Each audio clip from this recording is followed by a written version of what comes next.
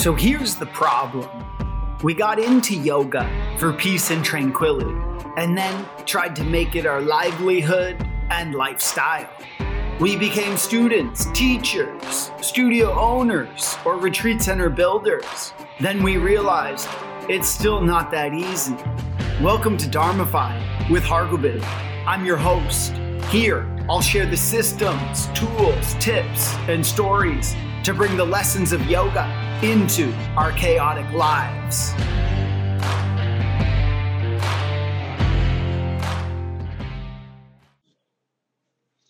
What's up, everybody?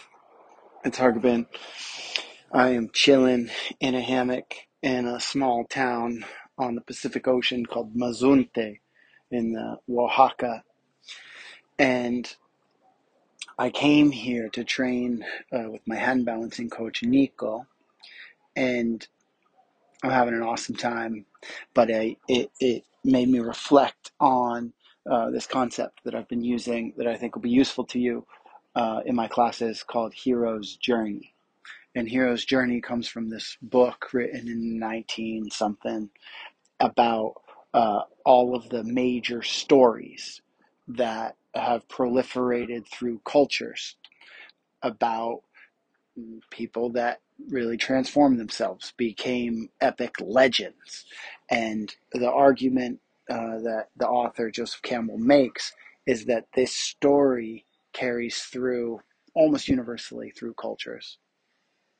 So you have someone like Odysseus from the Odyssey who goes away to a foreign land, learns all these new lessons, then comes home as a different person and becomes the hero in his household and becomes somebody new. In Bhagavad Gita, you've got Arjuna who has his throne stolen from him by his cousins, and he doesn't want to go fight for it and doesn't see the value of standing up for righteousness. And his teacher, Sri Krishna, comes to him and explains the law of Dharma, that you have to go fight the righteous battle once you see the right path. And Arjuna then goes, along his journey and becomes a hero. You see the same story in Star Wars, where Luke Skywalker goes to meet Yoda in a foreign planet, and Yoda teaches him the way of the Jedi. Luke Skywalker learns the ways of the Jedi, goes, fights the evil empire, and becomes a hero. See the same story play out in Avatar, the movie, where you have the Marine who's crippled and then goes to become part of the new planet and the new world, and finds love, and love transforms him, and he then fights against the evil humans trying to mine the planet for all its powers. And he then becomes a hero by becoming one of the locals. So you see this story play out all through human culture, that someone goes to a new place to learn new teachings, to become a new person. And I've been on this hand balancing journey for a couple years now. And the reason I came to Mazunte, what really pushed me over the edge, was a conversation with my daughter. And we're sitting there playing Donkey Kong, and my daughter says, so Diddy Kong, one of the characters from the Donkey Kong video game, comes sliding in on a one-arm handstand. And Sienna says, see, everyone can do one-arm handstand. And she knows I've been training every day. So half an hour passes, and we're watching some TV show, and in comes Lego Batman. And Batman's doing push-ups. He does planche, and then he does one-arm handstand. And Sienna says, see, even Lego Batman can do one-arm handstand. So then we're playing a little bit. We were playing Barbies. And she puts Barbie into a one-arm handstand and says to me, "See, even Barbie, she can do one-arm handstand. Why can't you?" And and obviously she's joking on me, but the idea that that even in her eyes, like, you got to go out and do these, you got to go out and do these bold things of on some level, otherwise the story is just so sad. So, so I came to Mazunte because Nico's here, and I was a little nervous, to be honest, that I was going to a new place, I was doing a new thing, I don't know a single person here, and long story short, I'm having an epic time. We've been training 4 to 6 hours a day. We're hanging out on the beach. I'm in a hammock right now. I got this view of the ocean. I met these cool people last night.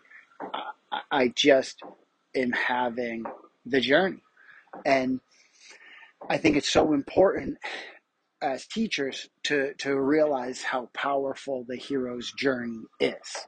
And especially those of you working in group travel, understanding that this hero's journey is part of the reason that's fueling this business. But it doesn't even have to be those of you doing yoga retreats that they need to be formatted in their hero's journey, but it helps. But even teaching the class, like even every class that you take, using your cues and using your understanding of where your students are at, using the understanding of where they want to go, and formatting it in a sort of hero's journey, it can make your class even more powerful. And that means that whether you have moments of stillness, or you have mantra practice, or you have new poses, or you have new techniques, if you can be hyper focused on getting your students from A to B, they're going to just get more value out of your time together. When you're on yoga retreat, this is, you have so much more flexibility and power because you're set up as the guide in their journey. And then as you introduce them to new practices and new rituals and new foods and new words and new mantras and new practices, you can take them on this hero's journey. And this is what fuels so much of the human culture, and really the positive sides of our spiritual growth as people. Here's another suggestion for you, and this has been powerful because I started to do this in as a workshop. And on my last retreat, I did a workshop called Yoga Goals. And to me, what connects the hero's journey to the yoga practice specifically is yoga goals. And so I presented the concept of hero's journey, and then really encourage people to write down some type of yoga goal. And this can be to, do full camel. This can be to go to teacher training. This can be to meditate every day. This can be to, adopt a vegetarian diet. This can be to cut sugar out of your diet. It really, like, I'm not a propagator of what the goals should be. Like, I don't like that karma, but I'm a huge propagator of getting people to tune in to what's most important to them, and then set these high visions for what they're doing.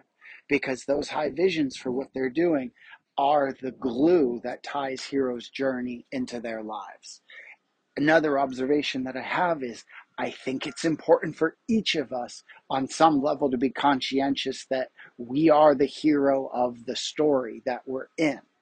And that's, on the one hand, a bold proposition, but on the other hand, I don't think there's a better way to do it. And just like my daughter is sitting there saying, Batman can do one-arm handstand, Barbie can do one-arm handstand, Donkey Kong can do one-arm handstand, someday she's got to say, Papa can do one-arm handstand too. And that would just be so nice, because the alternative is, what are we doing? What example are we leaving for our kids if we're not going out and making this stuff happen? So that's my thought for you today on hero's journey, on yoga goals, and on the fuel that's really pushing people into the yoga practice, because your students want to be heroes, and if you're a teacher, you get a chance to make them heroes. So don't use your power foolishly and be the best teacher that you can be. Hope you guys are having an awesome day. Hope you stay Dharmified, and message me if I can help with anything.